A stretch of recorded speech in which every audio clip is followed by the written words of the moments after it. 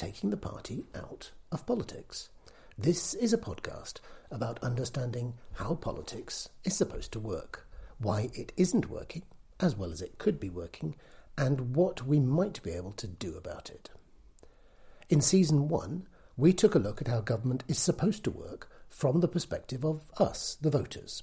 In Season 2, we took a look at how government is supposed to work from the perspective of someone trying to get elected, and then trying to do a good job. Now, this is Season 3. In Season 3, we're going to be looking at what we might be able to do to make things work a bit better. We'll be using our understanding of what bits of our political system aren't working and why they aren't working to explore ways in which we might be able to change things around a bit to make it all work a bit better. Importantly, whilst we'll be sharing our ideas, we'll also be sharing some of the best of your ideas about how to make things work a bit better. Welcome to episode 29 of Taking the Party Out of Politics. Today we're going to continue our look at how we solve some of the big challenges facing us and our political system. Yes, that's right, we've spent the past year or so detailing the problems. But now we're going to take our understanding of the problems, our understanding of why things aren't working as well as they should be working, and we're going to start to bring together some of the best ways in which we could change things. And it is about changing things, tweaking things, adjusting things.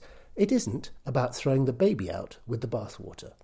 There are many good things in our political system, and we should keep the good things. But we shouldn't be overawed by the good things. We should acknowledge where there are shortcomings, and we should work out how to fix them. Today, we're going to continue that process by looking at the idea of citizen scrutiny. In our last episode, we reminded ourselves that the starting point is that we should be better engaged as voters and as citizens.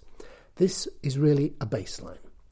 Beyond this, there are three main aspects of a different way of using our existing systems. First, we need to have a system which takes the electoral pressure out of what's called the wicked issues, and which might even have implications beyond that. That's what we looked at last time. That's called citizens' assemblies. Second, we should take every opportunity to share the best ideas. And third, we need to have a system which takes the political party pressure out of checking the quality of what's going on.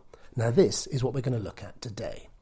Taken together, we might call these three elements a citizen democracy, to sit alongside our representative democracy. 1, taking the electoral pressure out of the wicked issues. 2, ensuring that we share the best ideas. And 3, taking the political party pressure out of checking the quality of what's going on.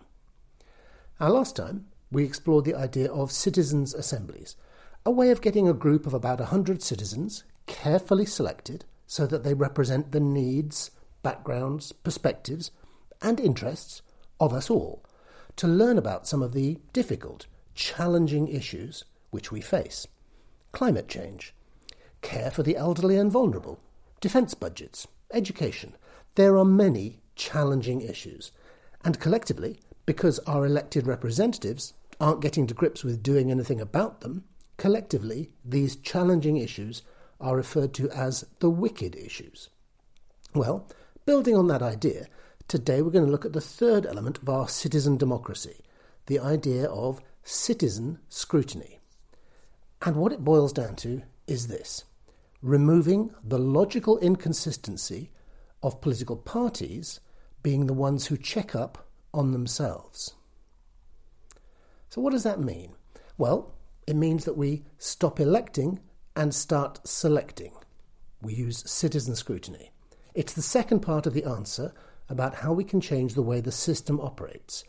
Randomly, but representatively, from an agreed pool, we stop electing and we start selecting. Now, this is not the same as a citizens' assembly. The citizens' assembly meets for a particular purpose, to unpick a particular problem, to look at the evidence and to provide guidance, advice, and recommendations, perhaps even binding recommendations to the government. The citizens' assembly is where new laws might start, or at least start to come together. In this instance, though, this is about having a different group of citizens. In this instance, the task is not to come up with new ideas. The task here is to take on one of the roles which is currently being performed by our elected representatives, except that, as we've seen, it's not being performed very well by our elected representatives, even though some attempts to improve it have already been made. And although it's sometimes performed well by investigative journalism, it's not really appropriate that it should be simply left up to private funding, that is, the private owners of our media. It's not appropriate that private media should decide what should be followed up, what's important, and what is newsworthy. The task is to take the scrutiny role out of the hands of MPs, at least in part. Citizen scrutiny is where we check on the quality of the work which our government and our ministers are doing. Now, let's think about this. It's funny how the word unelected has become almost a derogatory term. It's as though there's something precious about elected government. Now, of course, there is something very precious about elected government, in theory, as long as the electoral process actually gives us something responsive and representative and functional. But as we've seen, the way in which the current system works isn't really delivering on this. And as such, there isn't anything magical about having a non-functioning elected government. What would be magical would be if our government represented us, if it were responsive to our needs, and if it delivered. In fact, it's not the elected bit which is so important, it's the representative bit and the delivery bit. Now then, can you think of any other perfectly well operating part of our society which depends on good representation but not on election? Well, I can. It's called our jury system.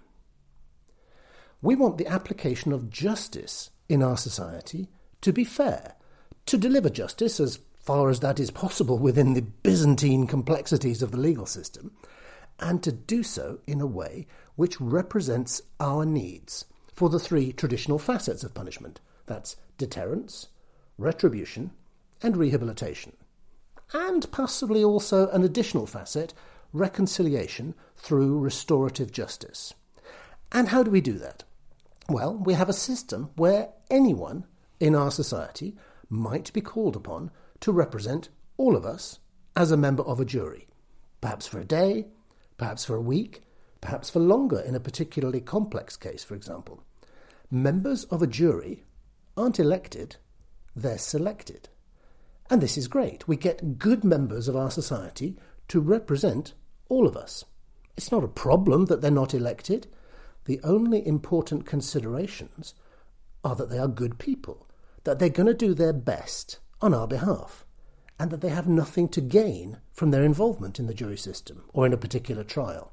For example, we wouldn't have a brother of the defendant on the jury, or a brother of the victim for that matter. In fact, to give another example of a situation in which unelected, responsible members of the public are used and valued, you've probably heard of the term ombudsman.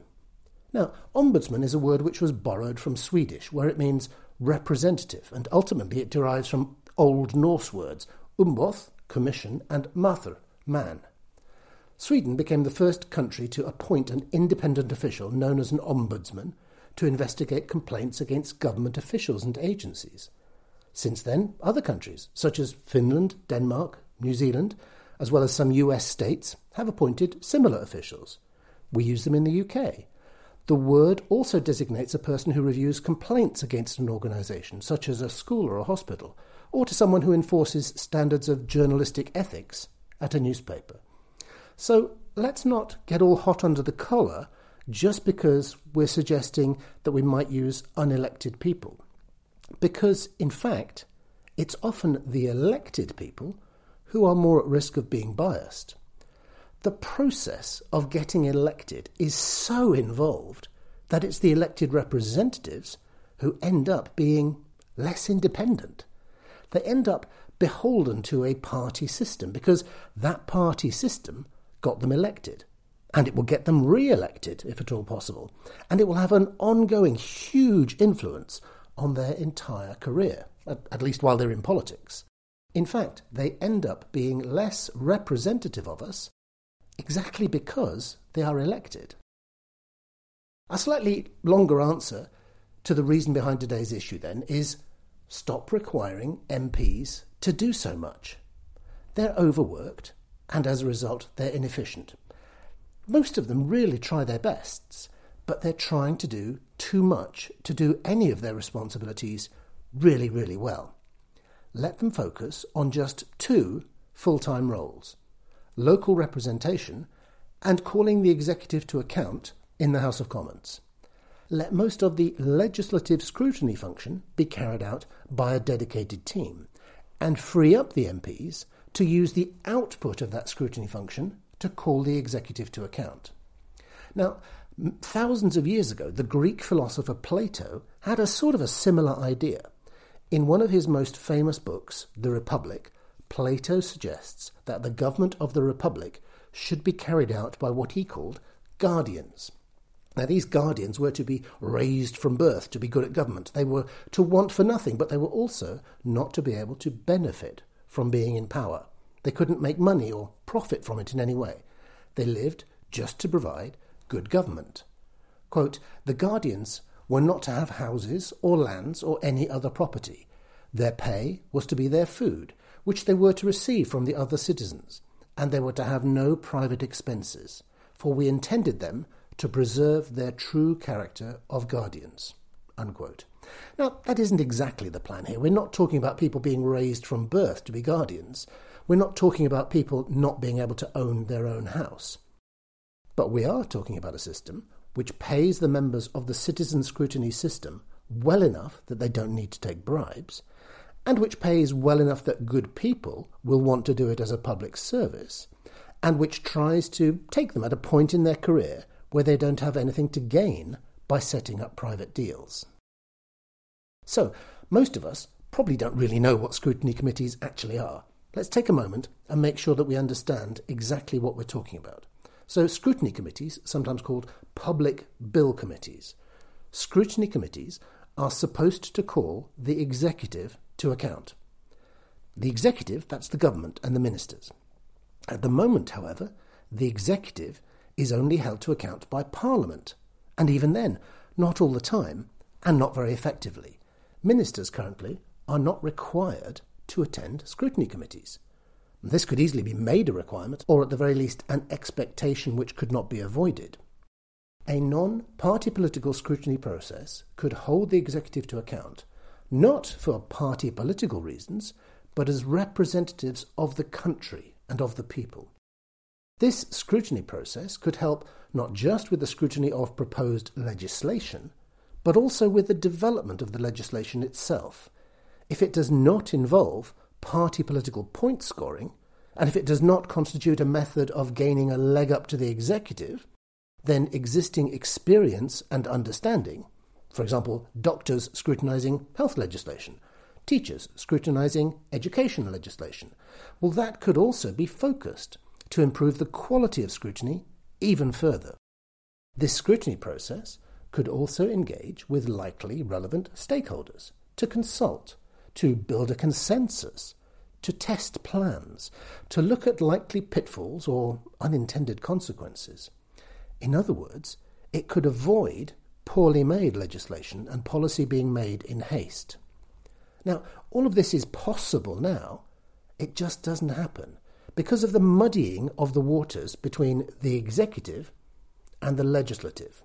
So if a member of the legislative, that's the Houses of Parliament, an MP, if a member of the legislative is also a member of a political party, and they almost all are, then anything you do in scrutinising legislation or policy has party implications, as well as political implications. Either the party in government is your party, or you're part of the opposition. As such, either you're motivated through self-interest or by the party whips to support the government, perhaps uncritically, or you're motivated through competition with the party which forms the government to block everything, to criticise everything, to score party political points. So, what would a dedicated citizen scrutiny team look like? Well, you may have guessed from what I've already said that part of the model is based on jury service. Not exactly jury service, but drawing upon that idea of good members of the public with nothing to gain by their involvement, representing us all. We can't all drop everything and get stuck into a scrutiny committee. The country and the economy would grind to a halt. But bringing in some educated, intelligent, non-specialist people, we could get better scrutiny. By supporting these people in the processes which they use, we could even get better scrutiny. Why non-specialist? Well, there's a lot of evidence that focused specialists actually make poorer judgment than well-informed generalists, particularly when asked to make projections about the future. Now, it's not that specialists are useless, quite the contrary. Taken together, compared and considered properly, the advice and insight from specialists is invaluable. But any one specialist has their own career and their own, perhaps even unconscious, prejudices or presumptions. And these prejudices and presumptions about the way their particular bit of the world works can very often make them a little bit blind to the bigger picture. To make the point, even if a little uncharitably, a particular specialist might have a particular academic point to make, a pet theory, for example. It might be something that a professor has cherished for years, even decades. It might be right, and it might be wrong. It probably makes them a really good educator and researcher, but it probably also makes them a poor advisor on government policy. Or to be absolutely fair, it's probably never a good idea to use just one advisor. Governments should listen to many different advisors and perspectives. Specialist advice should definitely be taken from a range of specialists in the context of a lot of careful thinking and consideration of other research. Then, a group of informed representatives can share their aggregated combination of all that specialist advice. They can use that perspective to scrutinise government policy and government decision-making. Our informed representatives would have nothing to gain. They have no career in a particular field, no reputation to uphold, no point to prove.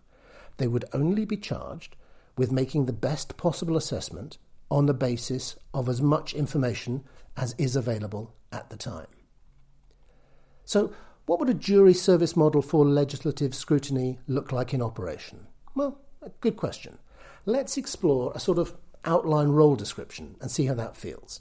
A jury service model for the legislative scrutiny branch of government, perhaps it would be somebody selected for a 5-year term, perhaps renewable once. Is that the right length of time? Is that too long? It's about the same time as a government, so maybe that's the right thing. If you are selected, you'd be given 6 months' notice to prepare yourself, for example, to give notice to your current employer. Perhaps it would be a good idea to be selected about halfway through the term of a fixed-term parliament. That way you wouldn't be starting at the same term as a new parliament. Perhaps you'd be paid the sort of salary which would attract good people without being outrageous. A good income for anyone to feel they were valued. Perhaps something like the basic salary for an MP, which is about 2.5 times the average London salary, with free accommodation. And then, if you were that sort of person that would be up for that sort of thing, you would put yourself on the list of people who are ready to volunteer for this role. So you wouldn't be able to just choose to do the role, but you'd make yourself available. Now, what makes you eligible to be on the list? Well, this is open to discussion, of course. You may have your thoughts. Perhaps you could send us some ideas. But here are some suggestions. Perhaps you would need to be informed, be reasonably up to date. It might involve regularly checking out information on a fact-checking website or a general education website. You might have to be reasonably intelligent, though perhaps without necessarily needing to be a university graduate. I mean, would we want the people who are looking out for us to have above the level of average education or below the average level of education? Or is it more important to think about some other, perhaps more objective measure, for example, their IQ? Perhaps even more usefully than some measure of education or of how well we do on tests, what we would actually want is people who are open to thinking in new ways, open to challenging their assumptions, open to engaging constructively with others. Perhaps something which we might refer to as a growth mindset. Perhaps you'd have to be non-specialist, or perhaps rather specialisations don't necessarily count either for or against being on the list. What about life experience? Would we want people who know nothing of how the world works? Would it be best to have people towards the end of their career, for example, people over 50, so that they have nothing to gain in terms of future employment after their period of service? Or would we want much younger people? Would a 20-year-old have as much to offer? Well, let me put it out there.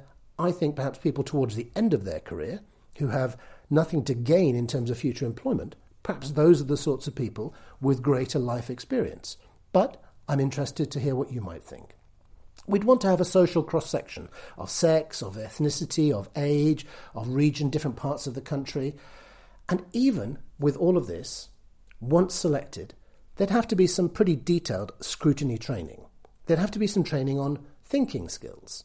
Some of this might be the same sort of initial training which members of a citizens' assembly might be given, being aware of our own thinking processes, not rushing to assumptions, learning how to speak up, but also learning how to listen to others, not just agreeing with the loudest or strongest voice in the room, respecting everyone's contribution and everyone's thinking, even ideas which might seem to be wrong, at least initially.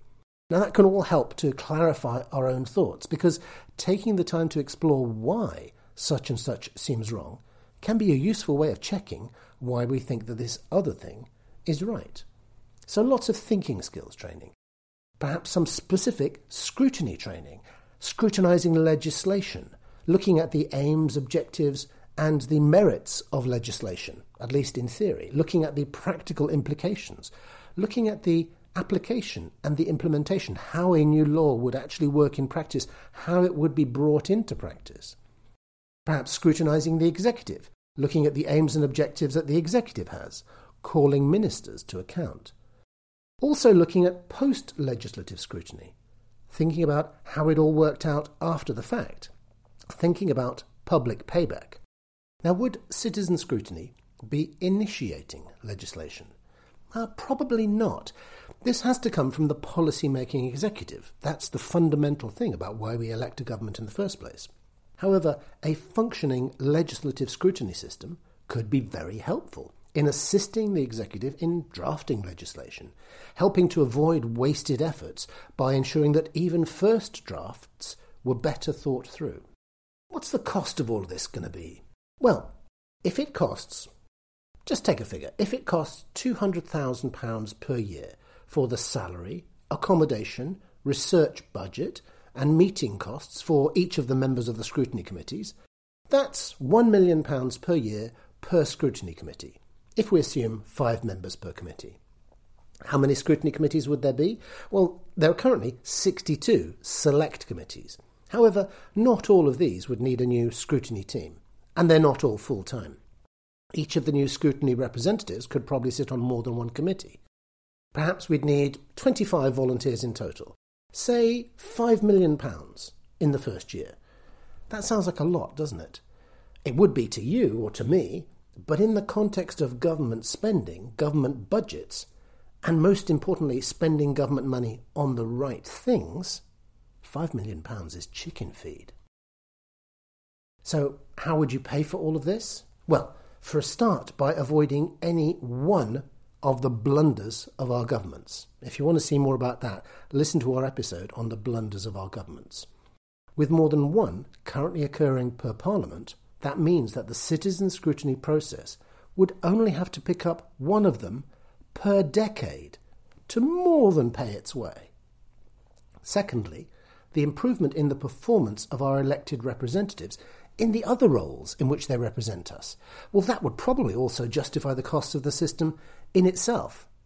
You might say, isn't that what the civil service is supposed to do? Well, actually, no. Civil servants are supposed to do what the elected government tells them to do. They're able to give advice, of course, but they're not there to represent us, the electorate. They're there to make happen what our elected representatives decide that they want to happen. And on top of this, there's another reason why civil servants shouldn't be involved in such a system. It is their career. At least for senior civil servants who work in Whitehall directly involved in government departments, perhaps not for the sort of civil servant who's a teacher or a social worker. On the jury model of having nothing to gain, senior Whitehall civil servants would actually have to be deliberately excluded from taking part. So if we did this, what would be the implications for elected MPs? Well, it's possible we wouldn't need so many of them. But that might be jumping ahead of ourselves. Would we still need to pay for 650 MPs? Perhaps only half that number might be efficient. On the other hand, that all depends on whether our MPs can usefully use the time which would be freed up for them by a selected scrutiny process.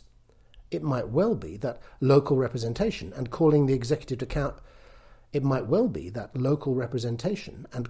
executive to account in the House of Commons would still be keeping them more than busy.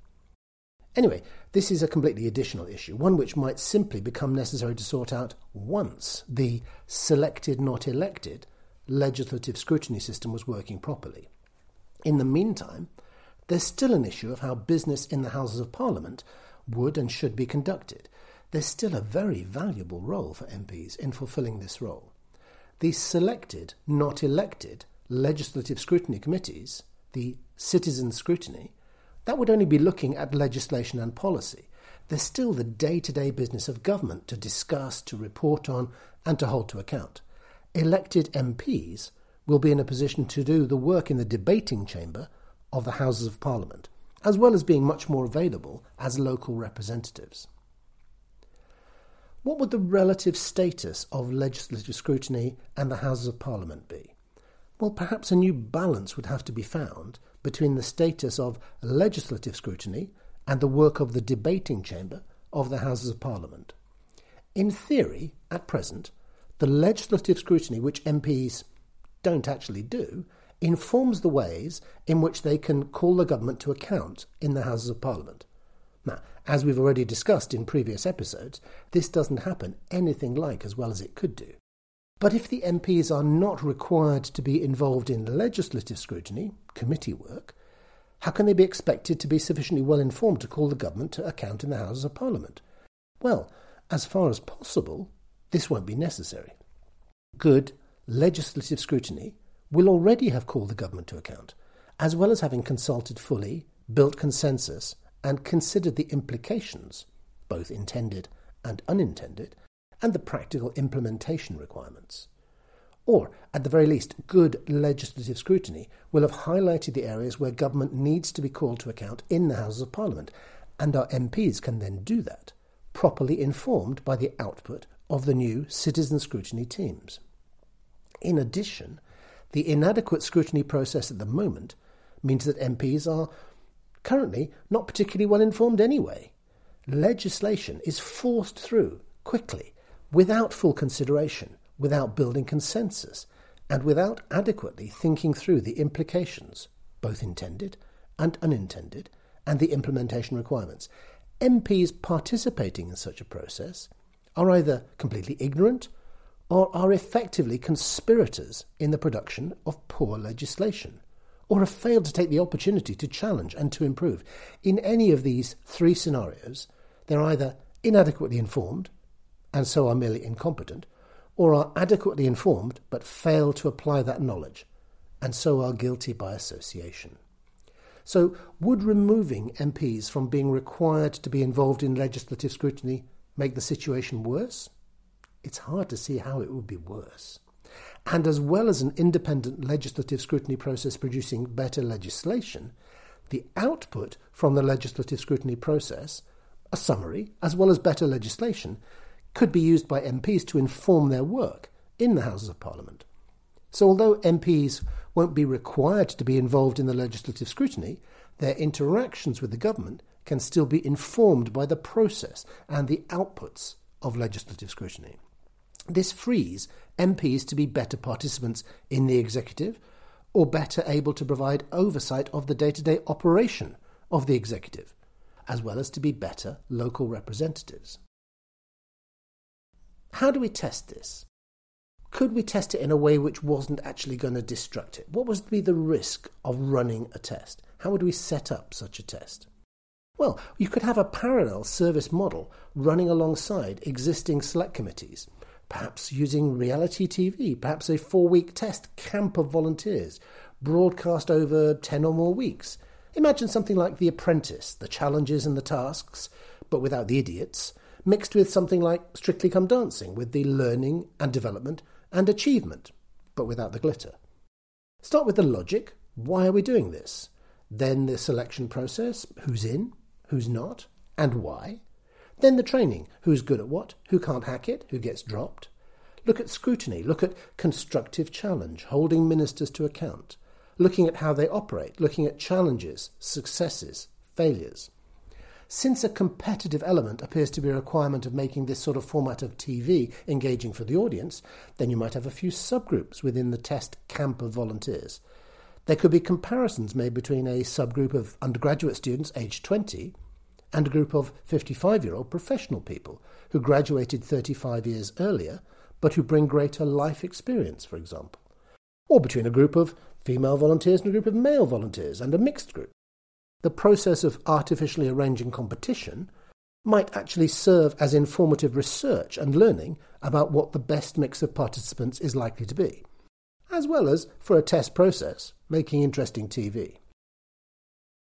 We could compare with elected MPs the quality of the scrutiny of legislation, focusing on particularly one bill, for example, and look at the pitfalls of foreseen consequences between a team of randomly selected representatives. We could compare our test group with elected MPs, the quality of the ways in which they are able to call the executive to account. And through this whole process, we could refine the selection and the training. What would the implications be immediately for the current system? Well, not much really. In a worst-case scenario, nothing changes. There's no improvement in the scrutiny process, and things would continue, no better, but also no worse than before. Even in this worst-case scenario, we still have an improved level of understanding across the population at large, or at least those who watch the programme, and some MPs who are trying to do better, because no one likes to be shown up. A best-case scenario, we might have better insight and input into creating better legislation, and a result of better independent legislative scrutiny, and we might have better insight and information for the MPs, who are then using that information through the existing House of Commons processes, and we might have more time for MPs to allocate to their other responsibilities, and so therefore a better service from our MPs in those other areas. What about in the longer term? If such a model is proved to have benefits to offer over the existing system, then perhaps a separate tranche of representatives to a legislative citizen scrutiny process could become part of the political process in the UK. The extra investment, the cost of operating the system, would be more than recovered if just one of the blunders of our governments was avoided per parliament, perhaps per decade. Yes, just one per decade, perhaps fewer than that. That's how costly the current blunders are. So that's it. A system which uses informed, balanced, objective, engaged people, citizens, to call our politicians to account, to check that they're doing their job. It's not a party political thing, but it is a political thing. It's making sure that the process of scrutinising what our elected government and ministers is doing is neutral, constructive, and independent as a process. The only objective for citizen scrutiny would be to make sure that the rest of the country is getting the best possible outcomes, not about scoring party political points. As we said at the start, removing the logical inconsistency of political parties being the ones who check up on themselves. Now, next time we're going to move on to look at whether there are even more ways in which we can involve citizens, not just political party politicians, in some of the important politics in our world to get things to work a bit better. In particular, we're going to look at an idea called citizen government. This is an idea which we could actually trace back to the very birth of democracy, to ancient Greece, and to the way in which government was conducted in Athens over 2,000 years ago. With citizens' assemblies, we have citizens, not elected politicians who are too worried about their chances of getting re-elected, trying to work out how to best address the real challenges of our world, the wicked issues. With citizen scrutiny, we have citizens, not elected politicians, who are too worried about being good party members and advancing their own careers. We have citizens checking up on what our government and ministers are doing. Well, perhaps we could take an even larger step and learn from the ancient Athenians. Perhaps we could have a look at whether some, or even all, of the functions of our government could be performed by citizens. Perhaps we don't even need elected representatives at all. Now, I have to say in advance that I'm not sure that we could do without electing representatives at all. But it's an important idea to explore sensibly, to see what the advantages might be, and to be clear about what the disadvantages and risks might be. So that's what we'll look at next time, citizen government. If you'd like to have a look at the transcripts of the podcast, including links to all our sources and references, please go to www.talktogether.info and follow the links to the podcast from there. And of course, if you'd like to contact us, not least if you'd like to share any ideas which you have about how we could make things better, or if there are any areas of how politics is supposed to work, but why you can see that it's not working, well, anything you'd like to draw to our attention, please email us at any time on info@talktogether.info. If you've enjoyed this podcast, then I hope you'll take the time to tell your friends. And perhaps you could also take a moment to give us a rating wherever you found us. That not only helps other people to find us, it just also really makes us feel appreciated. That would be great. Thank you.